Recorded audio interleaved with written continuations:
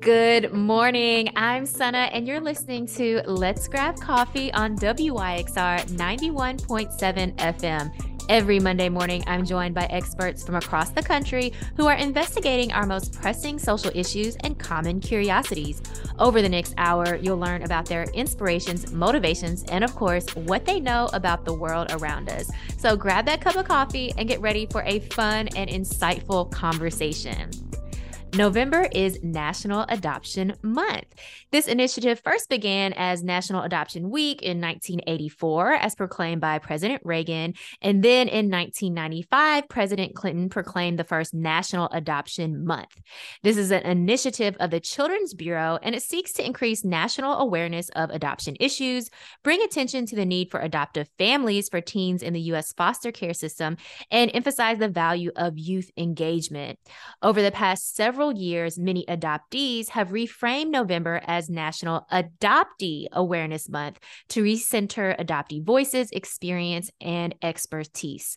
Today, I'm excited to welcome Patrick Armstrong to talk more about National Adoptee Awareness Month.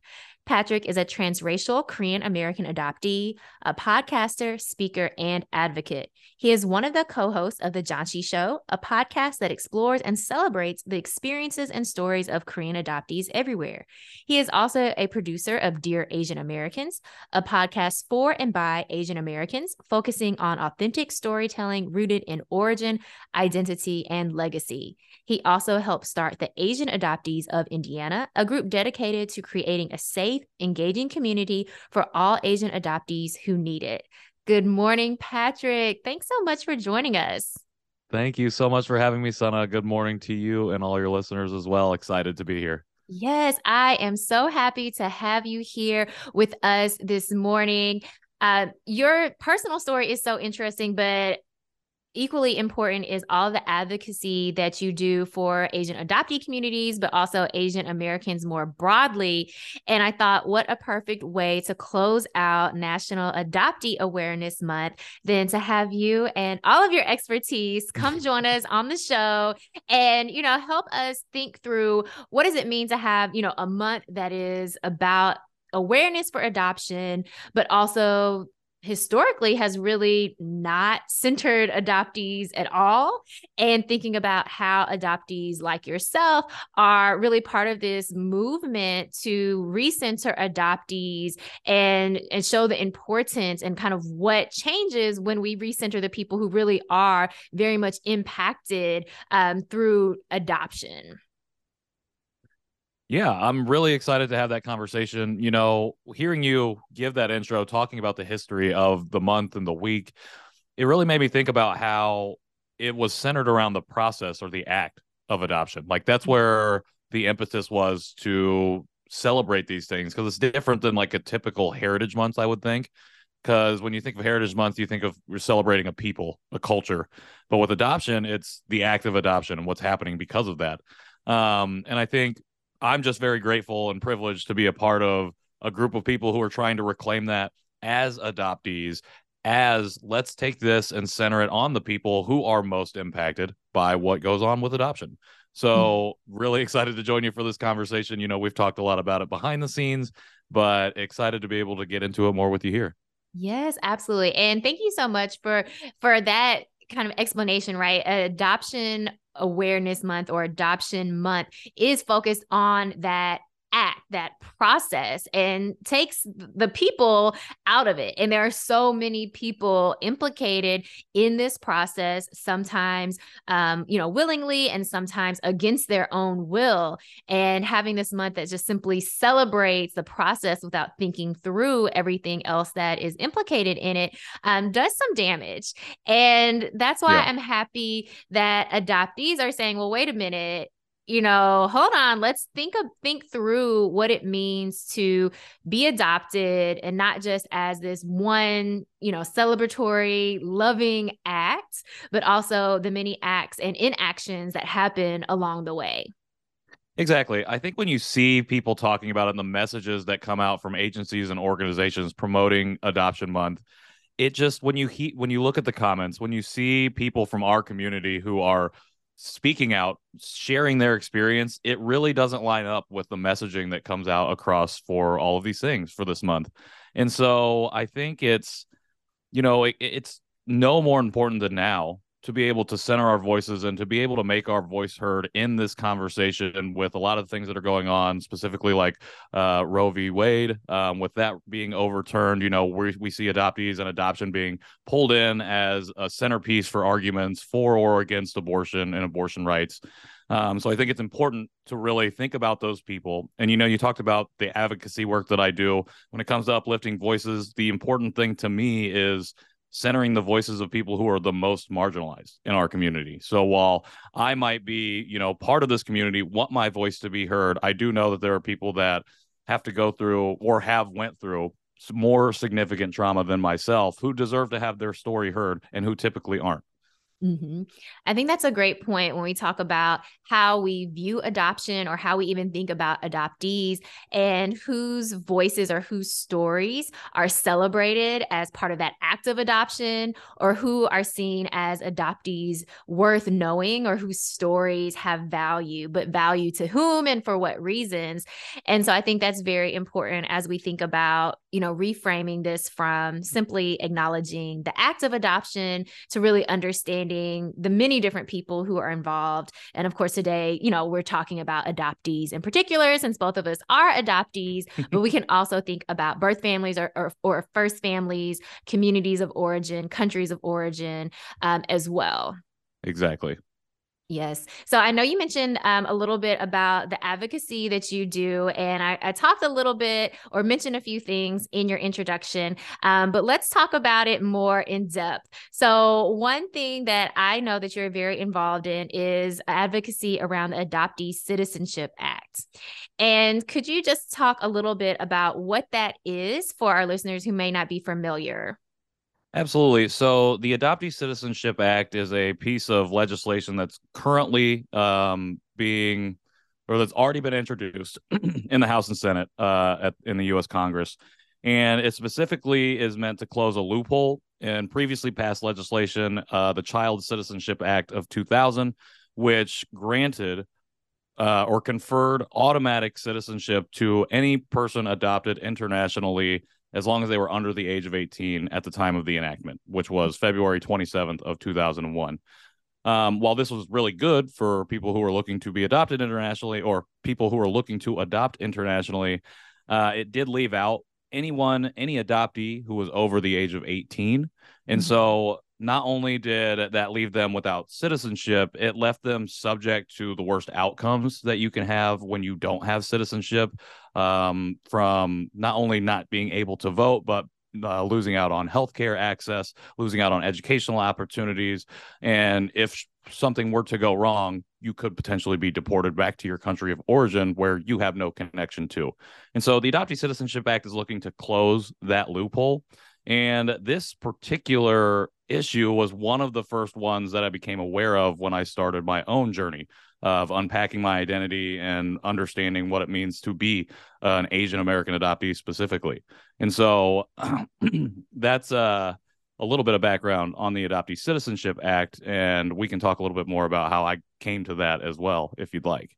Yes, absolutely. Well, first, thank you so much for giving us an overview of the Adoptee Citizenship Act. I think what a lot of people are unaware of is the process. As much as adoption, we have this whole month about adoption, or to try to raise awareness about adoption, and oftentimes thinking about domestic adoption, people aren't really aware of the intricacies of what it means to create an international, a global family. And so thinking through this issue of citizenship is extremely important. As you mentioned, there are adoptees who are now adults who don't have U.S. citizenship, yet they grew up here. They're raised by U.S. citizen families, adopted legally into the U.S., but now are legally not citizens, and also oftentimes legally not citizens of their country of origin either. Yep. So stuck in, political limbo. And so you mentioned that legislation is currently making its way through the political process. are there still things that need to be done? Are there things that our listeners can do in support of the Adoptee Citizenship Act? Absolutely. So this current version is the farthest along that it's ever gotten in the U.S. Congress. And so in February of this year, it was passed as an amendment to a larger bill, which was the first time it's made it through either chamber as any form of legislation. And right now we're waiting for the Senate to make that same pass. And so, unfortunately, the race is against time because after this session is up, we will have to start the process all over again. Congress runs for 2 sessions, so 2 years essentially, and you have only that time to get legislation moved forward. So the best thing that anybody can do right now is to reach out to their senators specifically in their states respectively and just ask that, or just let them know that you, one, support this legislation, and let them know that you would love to see that passed here before the end of the calendar year. And you can go to organizations like Adoptees for Justice or the Adoptee or the Alliance for Adoptee Citizenship to find out exactly how you can contact them. They make it really easy through their websites to do calls, emails, and potentially meet in person. Excellent. Thank you so much for sharing that. Now, could you talk about the potential stumbling blocks for getting this legislation passed? Because I know you mentioned this is the farthest along that this piece of legislation has made it so far. What are some of the reasons why folks may not be in support of this bill? So I'll say there's 2 reasons. One's generally that people don't want legislation like something like this to be attached as an amendment to a bill that maybe not be relevant to what's going on. And that's really how or a lot of attempts have been made to get this legislation through, because the larger issue is that this is still seen as an issue of immigration, and it falls under the umbrella of immigration. And regardless of where you stand on that issue in Congress, there are sides that are picked on how senators and how Congress members want to handle that. And unfortunately, for some people, it's a non-starter, especially if a bill is introduced by an opposing party. It's really difficult to work around that. So what we have to do and what we can do is, again, just come together as a coalition of people, as a coalition of organizations, and let these senators know that this is something that's more important than just partisan politics, I should say. But more specifically, this isn't an immigration issue. It's a humanity issue. And at the end of the day, we are not trying to change immigration law for other groups at the moment. What we're trying to do is confer citizenship onto the tens of thousands of people who we know don't currently have it because of a loophole that was passed in 2000. So it's simply an ask of closing that loophole. But unfortunately, it's always been seen as this issue of immigration, which opens up a whole other different set of doors. Yes, I asked because when we think about adoptees, oftentimes the lens in which we have these conversations are very limited. In the case of the Adoptee Citizenship Act, we see what happens when the lens in which we think about adoptees bumps up against the lens in which we think about immigration. And so you have kind of these competing ideas that are making it difficult to get a law passed that would protect people who should have had those protections in the first place. Exactly. Now, you mentioned that this was one of the first adoptee issues that you started to get involved in. So could you talk a little bit about how you got involved, or maybe how you even learned about the issue of undocumented adoptees? Yeah, so I got involved. Well, I first started to learn about the issue as I was, again, starting my own personal journey of unpacking my identity. And this was in the summer and early fall of 2020. I was about to say 2000 and of 2020. And I was recommended a series of books to read. And the first book that I read was called Adopted Territory, and that's by Elena Kim. And she is not an adoptee herself, but she's a Korean American scholar, and she kind of integrated herself into the community in the way that someone who is not of that community can, and really provided what I consider to be a seminal text on the Korean adoptee experience specifically. And one of the things that one of the facets of that experience is the undocumented experience. And so this is Mhm. the first time that I had heard of this, and this came along with Adam Krapser's story. The first time I had heard his name, someone whose story really is at the forefront of this issue specifically. And just continuing to read books like that, books like Invisible Asians, that book really, brought some of those narratives and those stories to light for me as well. Just made me think that I had never heard of this, and it made me think about my own past with citizenship and not recognizing that I'd ever just not thought about it. But Mhm. when I was younger, I went to go get my driver's permit, and the people at the when I was 15, went with my mom, and the people at the BMV said, "You can't get this because your documents aren't real; they're fake." And What? so, yeah, and it wasn't until I started to learn about this issue that this memory was jogged in my mind. And I'd always remembered it, but I never thought about it in this context. And after 4 hours at the BMV, we walked out. We had the permit, but Mhm. we also left with this like sense of, oh, something's not right here. But Mhm. I was a kid, you move past it. You're able to start driving and stuff. You just move past it. But I realized, as I was reading about undocumented adoptees and this issue, I was like, oh, this really does, like, this leaves a mark in a really bad way.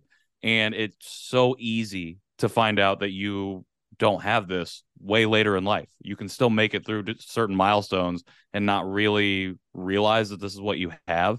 And it made me realize how much I had taken for granted as a person with the privilege of citizenship. And so, like, that memory combined with everything that I was learning really pushed me to want to start advocating in whatever way. And the only way I really knew how to do that was to create slides on Instagram and start sharing posts and information about it, because I had never heard of this issue, even though I had had a direct run in with it on the outside and in my own personal life. And so I was just like, okay, I want to share. I want to be able to share these stories and, let people know that there's solutions in place, but we have work to do. So that's kind of Mhm. how I got started on that. Wow. Okay. So many questions here. So first, um, was it true, in fact, that you did not have citizenship, or that the documents that you had that day weren't, correct or true documents that you needed? It was not. So ends up excuse me, the my birth certificate that we had, the copy that we had from the state house, and it had Indiana written on it, but Indiana had been typewriter X'd over, and then they put South Korea over the top of it. And so Uh-huh. they felt like the people at the BMV were just doing their job, but they were Mhm. like, this isn't real. And so it took going back and forth with the state house trying to get a hold of somebody who could verify this document that, yes, in fact, this was a real thing. Mhm. So my parents had done everything that they needed to do. But just in that moment, it was like, wait a second.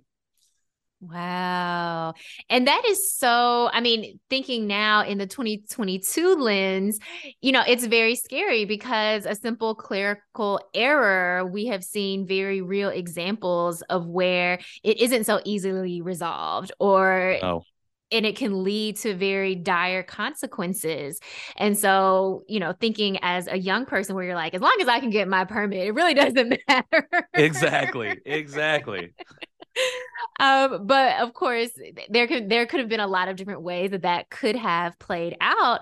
And we see that when it comes to, civil servants, right? If you have someone who is kind of feels, good about the situation, or who can, move the process along, then you don't have any problems. But if you don't have someone who's willing to maybe make an extra phone call or to go back through some old records, then, you're at the mercy of who's ever making those decisions in the moment.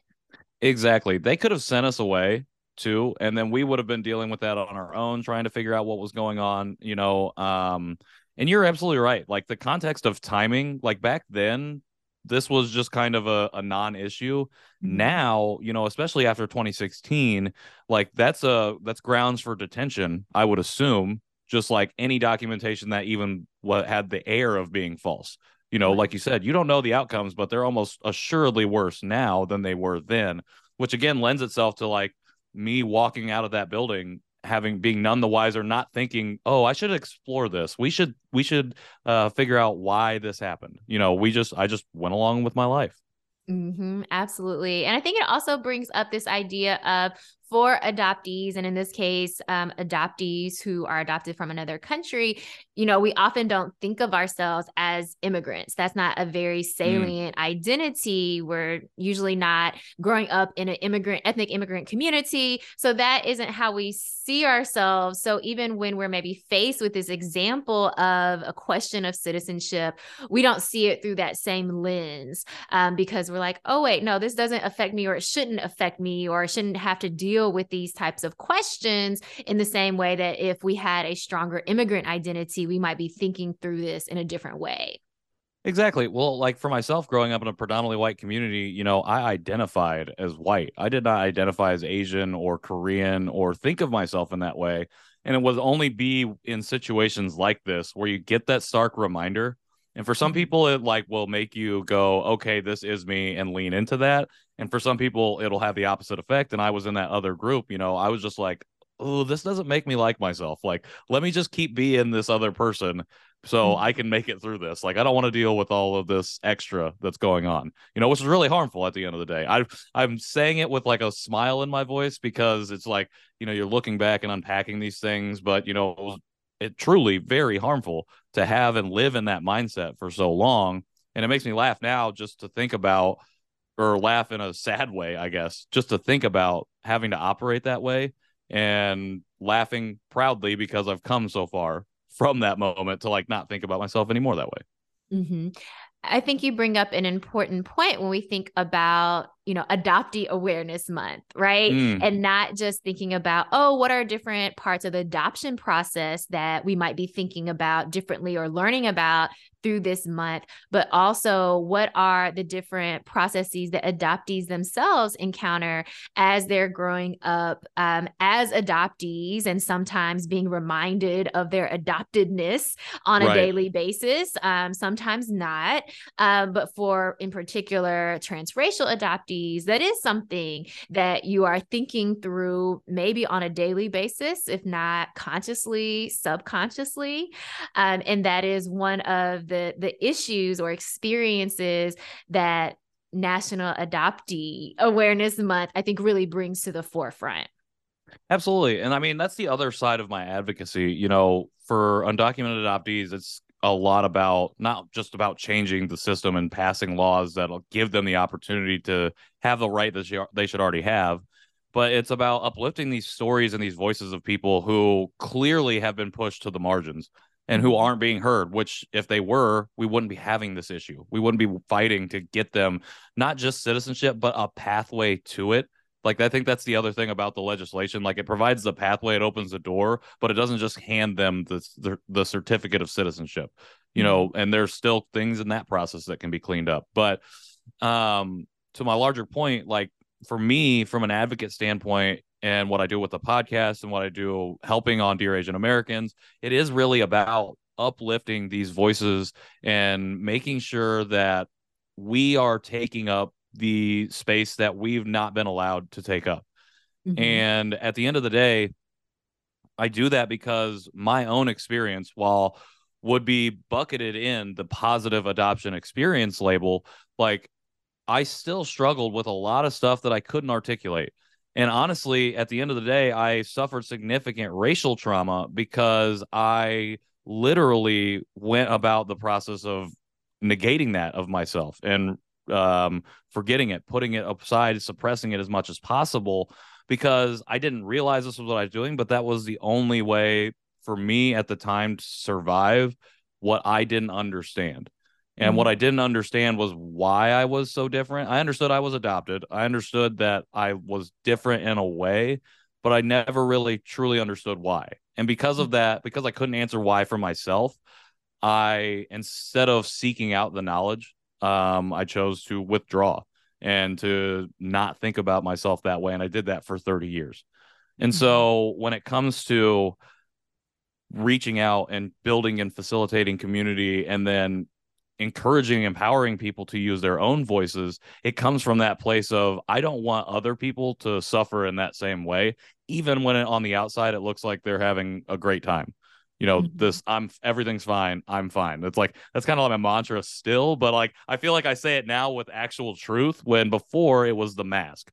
It Mm. was the facade that I put on for people to think that everything was fine, when in reality it wasn't. Wow. Thanks so much for sharing that. We're going to talk a little bit more about why adoptees might feel this need to have this facade, and you talk about it as a survival mechanism. But we'll get to that right after this break. You're listening to Let's Grab Coffee on WYXR 91.7 FM. I'm Sana, and you're here on Let's Grab Coffee on WYXR 91.7 FM. I'm talking with Patrick Armstrong. He's a transracial Korean adoptee, podcaster, speaker, and advocate. November is National Adoption Month, which adoptees have been reframing as National Adoptee Awareness Month. And so Patrick and I have been chatting a little bit about some of his work and advocacy around adoption specific issues. And before the break, Patrick, you were talking about how, you spent 30 years of your life, trying to convince yourself and those around you that everything was fine when everything wasn't fine.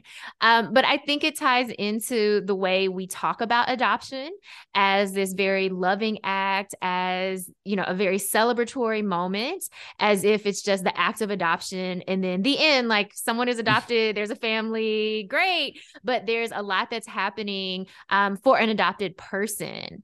And Right. particularly as an international adoptee, particularly as a transracial adoptee.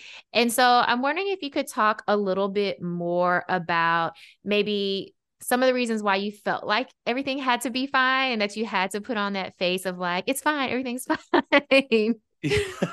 Yeah, absolutely. So I was thinking about this over the break, and I think that one of the things, especially for transracial adoptees, that we do is, not only are we, if we grow up in predominantly white communities, not only are we internalizing whiteness and internalizing racism against ourselves, we internalize blame, I think, a Mm, lot of ways, because this whole narrative around adoption that our adoptive parents are fed, that is fed to the general society, is that adoption is love, it is good, it's an act of saving or rescuing of a child. It's framed in this really positive rainbow like narrative, and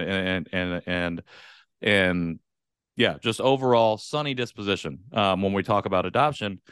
And so that gets transferred to us. And then as adoptees, we grow up thinking that we have to be, or believing even that we have to be grateful for that. So when mm, things go wrong or something feels off, and we try and talk about that. So for me, it was like, if I experienced an aggression, like a racial aggression, and I would maybe laugh it off, but I would go to my parents or go to an authority figure and say, hey, this just happened. I would be met with, well, you probably heard that wrong, or they were just joking, or you need to toughen up. I heard that one a lot. And when you hear that over and over again, when that's the answer to you trying to like understand, oh, this isn't, I don't think this is right, but you're told that no, you are the one that is wrong. I think it's very easy to internalize that. And mm, then, so for someone like myself who went then and took another 20, 30 years to come to this realization that, oh, I was doing that and that's not right. It was very easy for me whenever something was going wrong in a relationship, at work, at school, whatever the case was, to go, oh, that's my fault. Like, what am mm, I doing wrong? How am I not making this work? And so it's because of that. And again, I want to caveat by saying that I won't say that all adoptive parents are doing this intentionally. I don't necessarily think most people are probably doing it intentionally, but that's the insidiousness of the narrative of why we can't just always lean on the positive all the time, because seeps into our mindsets, and then we pass that mindset down, and then that's how trauma becomes generational and intergenerational, is because we believe that this is the way that it's supposed to happen. And I'm speaking about this specifically in the context of adoption, because that's how we as adoptees then struggle can mm, struggle to get out from underneath that. That's a lot of weight and a lot of things to carry on your own. And especially if you're in isolation where you don't know other adoptees or you don't know anyone else of not even of your own ethnicity, but any other ethnicity, you don't have anyone to talk to. And so you don't have these conversations. And so you, again, internalize again. And I wrote about this recently, but it's just like 30, 40, 50 years. Like, how much trauma does that build up over time? And how difficult how can you even imagine how difficult that would be to work your way back from that? I'm really lucky to do it at 30, and I've met plenty of other adoptees who are doing it at 40 and 50. And it's like, power to you. Like, I want to support you. I need people to hear your voice because that's, it's so much more that we're working back from. And so I don't know if I answered your question, but I think that's one of the things that I think about a lot is like we internalize blame. And so that's what makes it so much more difficult, or at least did for me, to be able to get out from under that, because I was blaming myself. Thank you for sharing that. Again, you even in what you were describing, I'm thinking about so many connections to how we think about adoption, right? Which is really part of it. Here we are. This is National Adoption Month, started in the 80s, right, as a National Adoption Week. So just thinking about these decades of messaging around adoption, around the act of adoption, around who is adoptable, who are fit parents to adopt, right? All of these different messages. And that's just even if we take, National Adoption Week or National Adoption Month as the starting point, which of course, adoption has been, many, many decades before the 80s. But just thinking about how we perceive adoption culturally, the stories, whether it's Disney fairy tales or, superhero stories around orphans or adoptees or, families, and how that then shapes, what we're thinking about ourselves or what other people are thinking about us. And the second thing that I really heard as you were talking was thinking about community, which, you're very much part of building adoptee communities, but thinking for adoptees as they're growing up, and parents are the ones who are shaping the communities that their children, adopted or not, are a part of. So what does that look like in the intentionality that is needed around creating community for adoptees, or at least exposing adoptees to communities that are in existence and really facilitating that. And that might not be top of mind for someone who is not adopted, right? Who is just thinking about, how can I raise this kid? Exactly. You're not thinking about those other components a lot, like I would say that I'm not a parent yet, so I don't know, but I would say you have a baby, and I feel like all of that goes away. Like all of that, the stuff that you should be thinking about, you kind of just don't think about it anymore. But again, and this goes to like the infantilization of adoptees, like we grow up from that point. So we are going to have those conversations. Yes, we are. And that's why I'm glad we're having this conversation today. You talked about infantilization, and let's just stop here for a minute, because adoptees, again, if we think about the messaging, broader cultural messaging, adoptees are children. Adoptees aren't adults who maybe don't have citizenship, and adoptees aren't adults who are married and have, children or families of their own. So could you talk a little bit more about infantilization as it applies to adoptees, and even what we can do to combat this misperception around who adoptees are? Sure. So I think the biggest thing with the infantilization is that it gets us away from asking the right question. So I think when infantilization for adoption comes into play is like it is in that narrative, and again, what makes a better poster ad than a child, and so we have to remember that adoption is an industry. It's an industry that happens. Like, adoption is not the child is the adoptee. And so when we think about the infantilization, gets us away from asking the right question. We're asking, what is it? What is the process of adoption? What's happening in adoption? And that's where the messaging is framed. Because when we ask when it's framed that way, and we're asking what, we're not asking why. And so Mhm. I think that for me, the infantilization gets us away. It's kind of strategic and done intentionally because it keeps us from asking, why are we why will we ask anyone to give up their child in the first place? Why are Mhm. people having to make that decision? And I'm not saying that all adoption shouldn't happen for whatever reason. There are certain specific situations where that can happen, and it probably might be in the best interest of the child. But at the end of the day, the majority of adoptions are not happening because of that. And we Mhm. have to ask why that is. We have to ask how we're ending up at this situation, at this crossroads, and why there's two decisions in the first place. And Mhm. so infantilization keeps us from asking that question. And some of the ways that we push back against that, one is just awareness. It's having that conversation and talking about it. But two, it's after having those conversations, like making sure that we're having them and pushing back on those people in power, the people with the privilege who can make change and working to make those changes.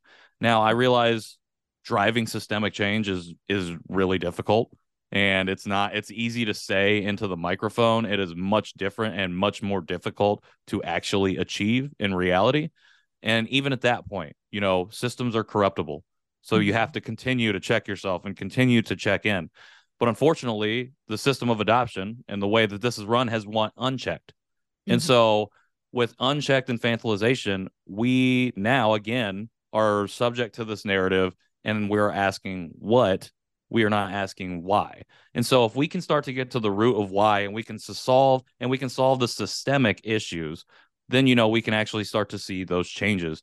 And the biggest ways that we can do that now are, again, learning, awareness, having these conversations, and then if at all possible, finding ways into your local governments, finding ways, if it sits right with you, making those pushes into places that we can start to try and change those laws, make those changes on whatever it is that we can do.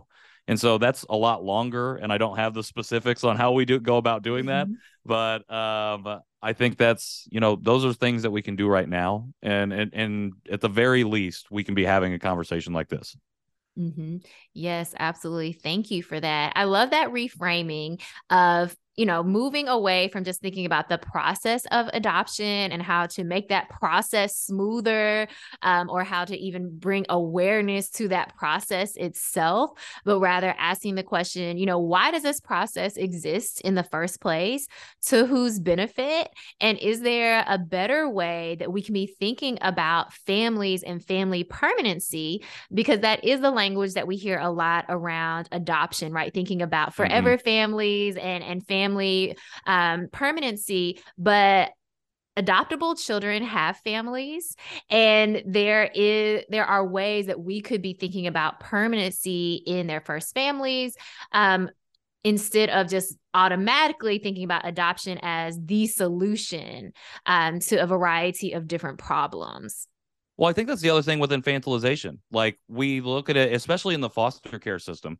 Like, these are all children that are, like you said, their cases are being worked to get them permanent placements, but not to figure out and support their families who, if they were supported and helped in the ways that they needed, in whatever way that looks like, whether it's wealth or education or health, all these different areas, if we're supporting them, then we're not thinking about, oh, there's not enough families to adopt these people or the other way around. Mhm. But when the infantilization makes it so we aren't thinking about those parents, we're only thinking about these kids. And even then, for foster care, especially when you hit a certain age, you're not a kid anymore.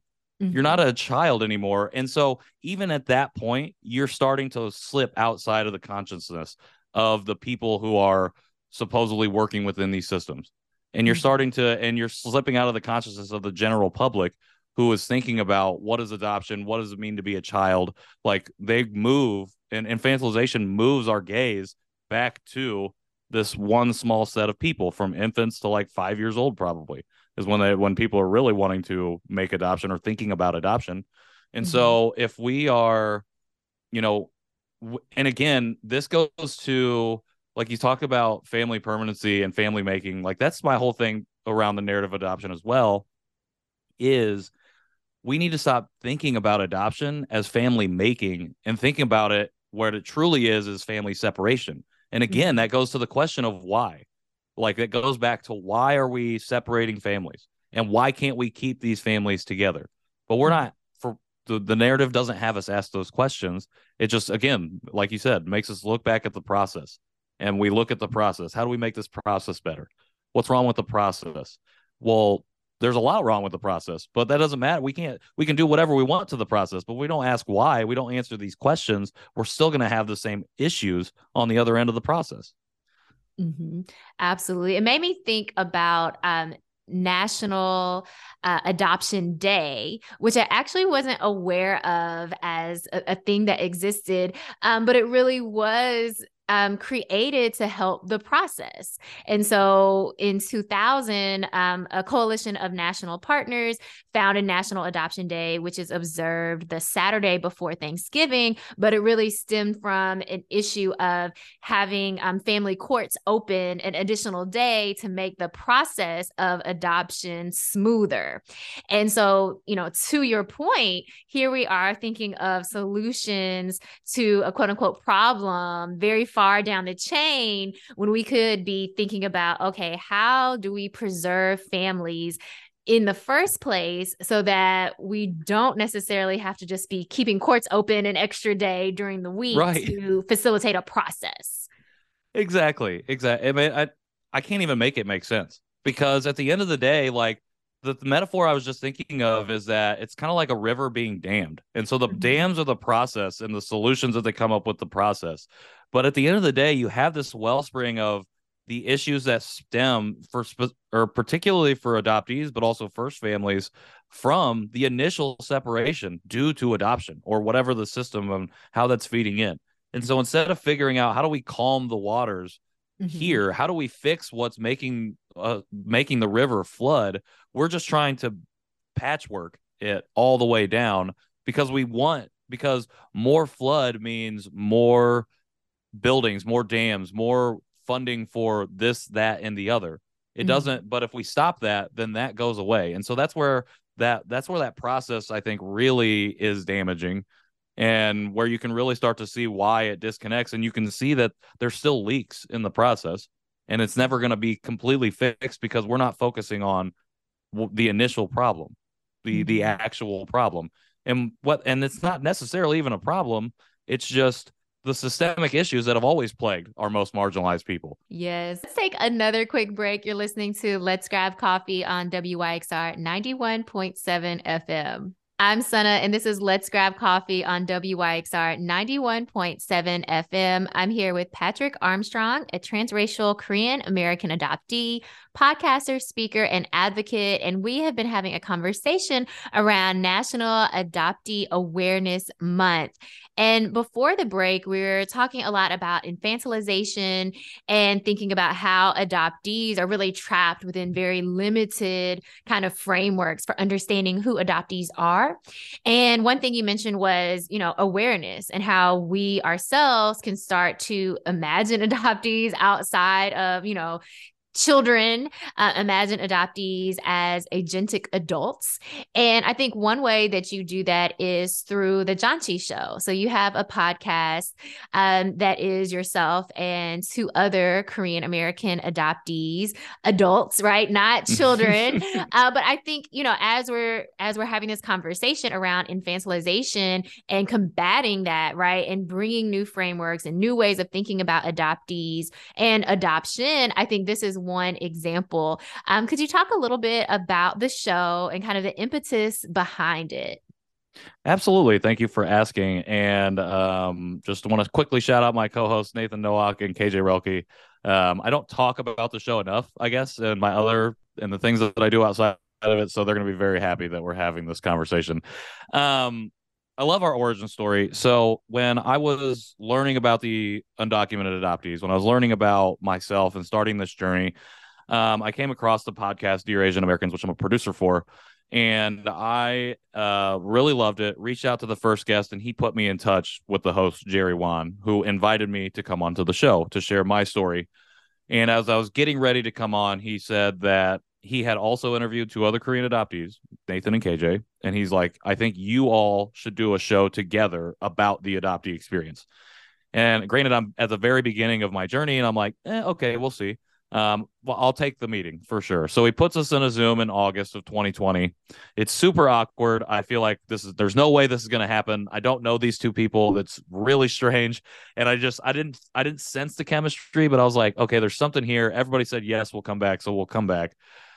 Glad that I did, because in September, after a month of just meetings and meetings and trying to figure out what we were going to do, we landed on a show that was going to be about our experiences and a place where we will try to amplify the voices of other Korean adoptees. So in September, the first week of September, we launched our show, the Janchi Show.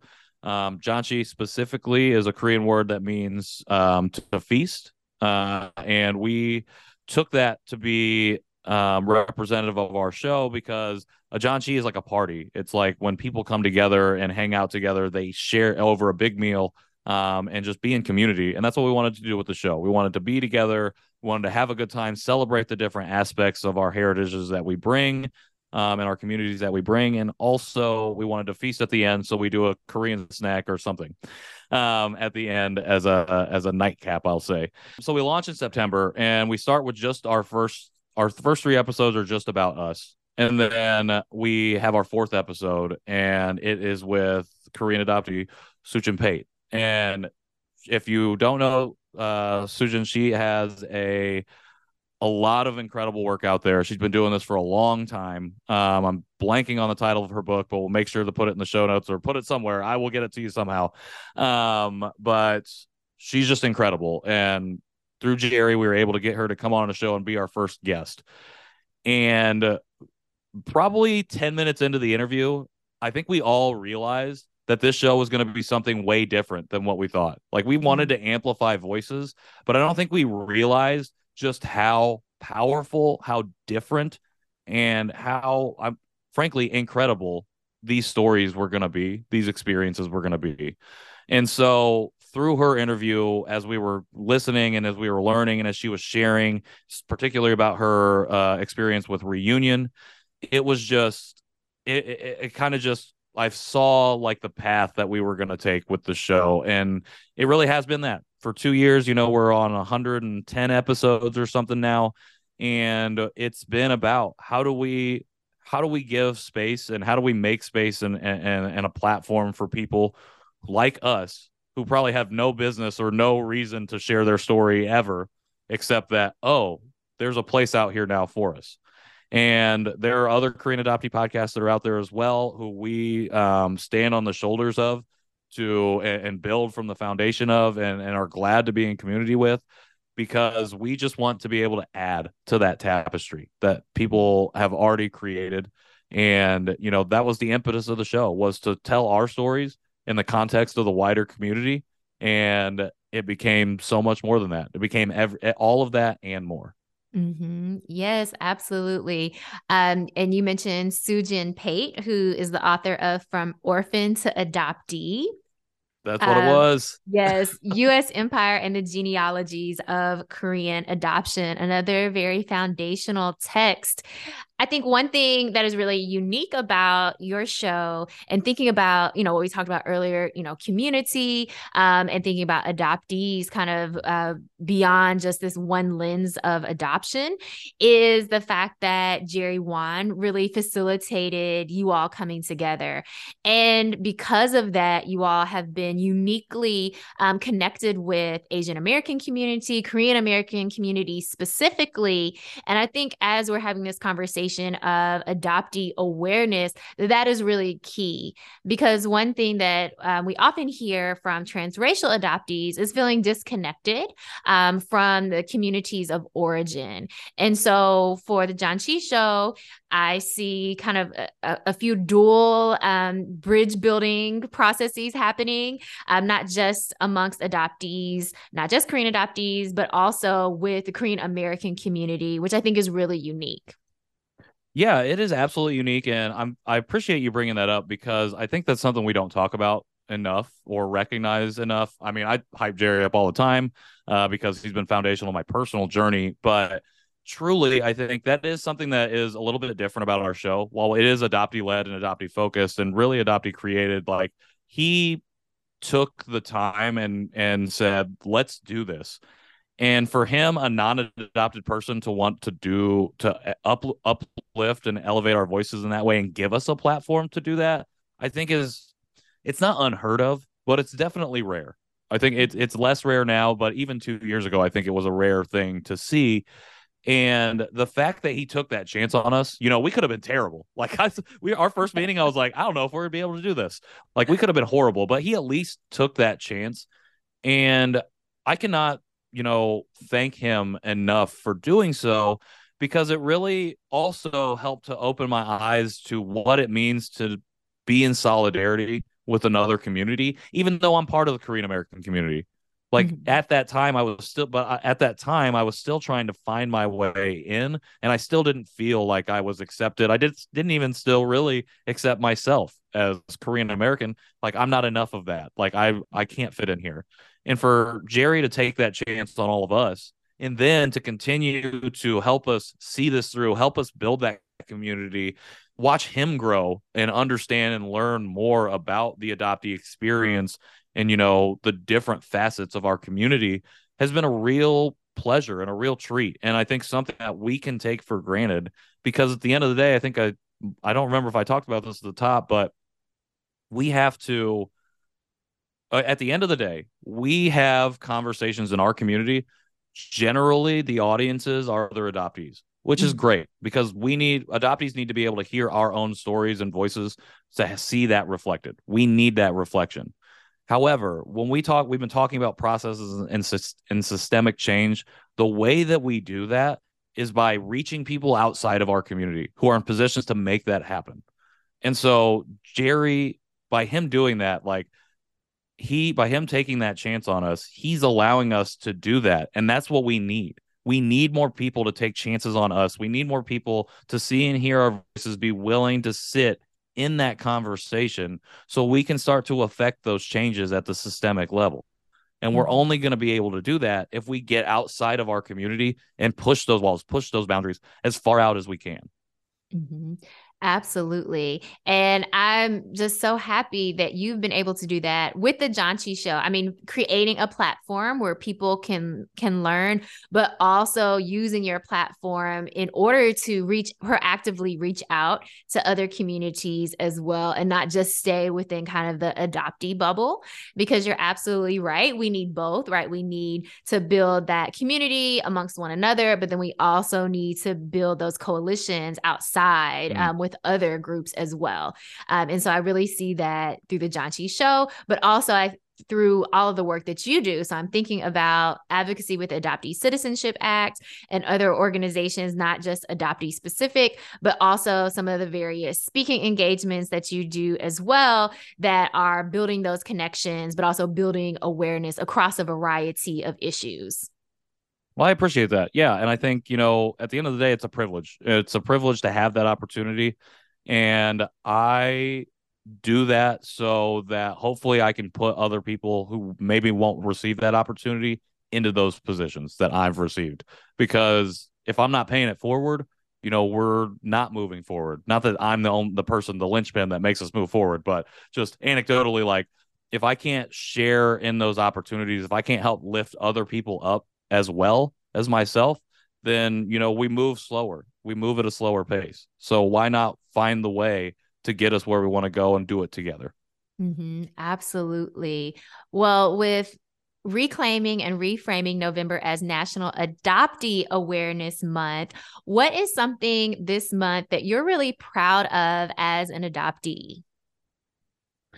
Something that I'm really proud of is seeing all of the new faces who are sharing, introducing themselves, creating content this month that maybe haven't leading up this year, or maybe weren't here last year in November. I think that's something that I'm not proud for myself. I'm proud for us. It's such an uplifting and life-giving thing to see new faces, to see people say, this is the first time I've shared here, and I don't know how much I'm going to share, but this is what I have for today, and I hope that's okay, because it is okay. And it gives me so much joy to see new folks enter the community and to see the community really wrap their arms around them and welcome them in. I think that's been the thing that I've been most proud of and most excited about this month, and excited to see that continue. Well, I love it. Well, Patrick, thanks so much for hanging out with us this morning. It was such a pleasure to have you. Thank you, Sana. I appreciate it. Thank you again to Patrick Armstrong for being with us this morning and helping us recenter National Adoption Month to focus on the people, not just the process of adoption, but instead, in this case, focus on the experiences and the voices of adoptees. For today's positive quote, I want to leave you with this. The truth is, family is what we make it.